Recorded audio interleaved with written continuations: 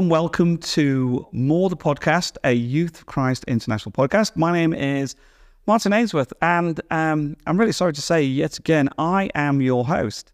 I have no idea which episode number this one is. I'm going to go with, I think, 16. I'm looking at Sam, slightly off camera, and she agrees with me. This is episode number 16. And I think I'm going to say that I've got my second special guest. And the reason I say special guest is because this person does a lot behind the scenes that you'll probably never, ever know about. And this person, whose name I keep getting wrong, is Shane. Hello, my name's Shane. I keep calling you Sean. I'll answer to both, Okay. just for you. Just for me. Just for you. Though, yeah, I'll take that as a win. We did have a conversation a few minutes ago in the third person, which was quite entertaining for me. So Shane. Yes. You have a very intriguing role, I think. Only if you like finances. Yeah, but we were talking to Emily a little while ago. Okay. And I personally think that the people that help sort out the finances become very popular very quickly. They do. They do. People want their money. People want their money. So, Shane, what do you actually do? Mainly, I work with Foundations for the Nations, but I'm on YFC staff, and I help distribute the FFTN grants that are given to each nation. It's just a form of tracking so that we just don't leave funds out there unspent, really. Fantastic. And Foundation for the Nation is led by an amazing team of people who, I have to say, are gifted in the most amazing way. John Duncan, who leads it, I do not know anybody in the organization who can fundraise quite like he can.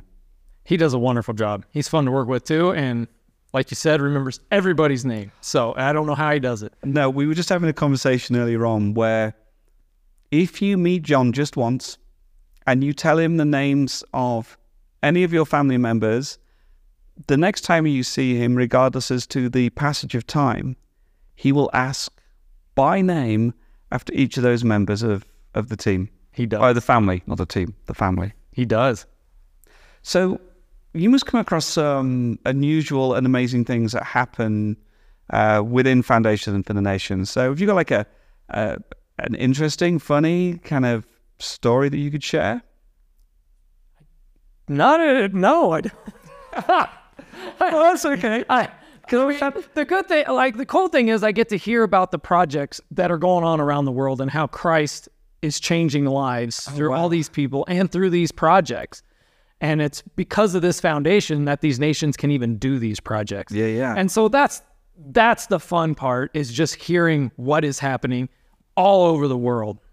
So you must get a real, I suppose, a passive sense of the impact that is being made in different places because of the way that the funds are going and just some of the projects that are being applied for. Yes, yeah, and that's the other thing we're trying to improve on, is just getting more regular updates so that we can pass those on to the donors who are given, so that they are encouraged and maybe give more. So I mean that's really the other part of this too, is just more processed on getting regular updates and passing those along so we can keep it going. Yeah. It's really interesting you say that because I was involved a little while ago. John got in touch with me and said, hey, could you help us? We'd like to send out a thank you video. And I'm like, sure. And he says, so we've got in touch with people, asking them to say thank you and to pass those videos on. They send them to me. And I got a bunch of videos where people were just like, thank you. And that was pretty much it. And so I got in touch with, we were like, how do we encourage people, so we giving more instructions, like, could you mention the project, what's been done and things like that. So yeah, more specifics, right? Yeah. So that's the biggest challenge, is because people are very forthcoming with information when they want to apply for the grants. Right. And they're very excited when they get the money. Really interesting. But then life gets busy. They start implementing and they forget, we need to say thank you, Just give updates to share what Christ is doing. And that's so, yeah. Exactly. And so we understand that. And so that through this process, we're trying to make it easier so that when they request the funds, they give the updates. And so that we're just more aware and we can get more timely updates to everybody. And the process of applying, I understand that you guys work quite hard to make sure that anybody that applies for money is worthy of getting the money, but has taken into account all the elements that are needed to put a project together. That's true, because a lot of these people are used to doing ministry, but maybe not building a building. So that's why I come in with my experience as a project manager in aviation and bringing that to them and being like, have you thought of these different steps? And can we break this project down into little more manageable chunks so that they can do a little bit at a time as we go, so that more guaranteed that it's going to be accomplished. And that's the thing. It's and it sounds like you find this a lot, that skills that are in professional world, project management, scalability, working through a process and a timeline. Do you often see that completely missing within Youth for Christ because there are a bunch of youth workers working on stuff? I think detailed ones that they can actually follow, I do see that missing. They can give basic points like, hey, we want to hit this around here or something like that, but then they don't really come up with the plan on how to make sure they hit those goals as they go along. So, So we're working with them on that. Interesting. So if you could give your 5 top tips onto how to correctly structure a project. Ooh, that's a tough one. Is that a tough one? It's a very tough one because it's all over the world, and other places function a lot different than they do here in the U.S. You got to accomplish these things before you can even do certain things. Yep. And over there, other places, Africa, for instance, it's just different. So as I get more experience around the world, I might be able to answer that question. But right now, I really can't. We're still developing it so that we can help them. Yeah. It was kind of a trick question because I actually knew that it was a question that you wouldn't be able to answer. So I kind of purposely tricked you into that, but it is interesting. I'm the same. I travel and see a lot of these nations. I see where the grants and the money has made a difference. Mm-hmm. And try and train these people into how to tell a story better and things like that. But I often find whoever shows even a slight bit of interest in media, same with project management or putting something together, they are suddenly the expert. They are the one that has to put everything together. Right. And like you say, it's different roles in different countries. We're very fortunate here in the States, the same in England, that we don't have to worry about greasing the wheels to make things happen, which in some countries is just part and parcel of the way that they do things. It is. And it's quite hard to put that on a grant application to have a surplus, because there might need to be some money that goes in different directions. Very true.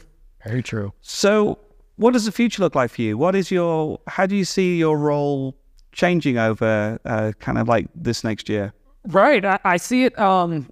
YFC has lots of different types of projects that don't just get funded by FFTN. So right. We see the role kind of expanding into pioneering nations and starting and helping them come up with plans and develop plans and the distribution of funds to them pioneer new locations, and then also into other special projects that other people want to give to. So we've had a lot of donors give to like Ukraine, and so it'll just be getting involved there to make sure what they plan can happen. So that's where we see it going. Interesting. The ask that they're actually putting forward is actually achievable and possible. Yeah. It's exciting. It is. And your professional background, I mean, you've touched on that. So you're a project management and aviation engineer, did I hear? Yes. I'm currently an aviation engineer still, actually. I do that part-time. Right. And before that, I was an install team lead. So it's where you remove old equipment and install new equipment on private and corporate jets. Wow. I mean, that's a proper grown-up job. It is. Excellent. So as we draw to close, do you have any final words of wisdom that you want to share with anybody who's going to be applying to Foundation for the Nation for a grant? Yes, I want them to know I'm not the no person on getting funds. Excellent. I'm here to help them to make their projects complete.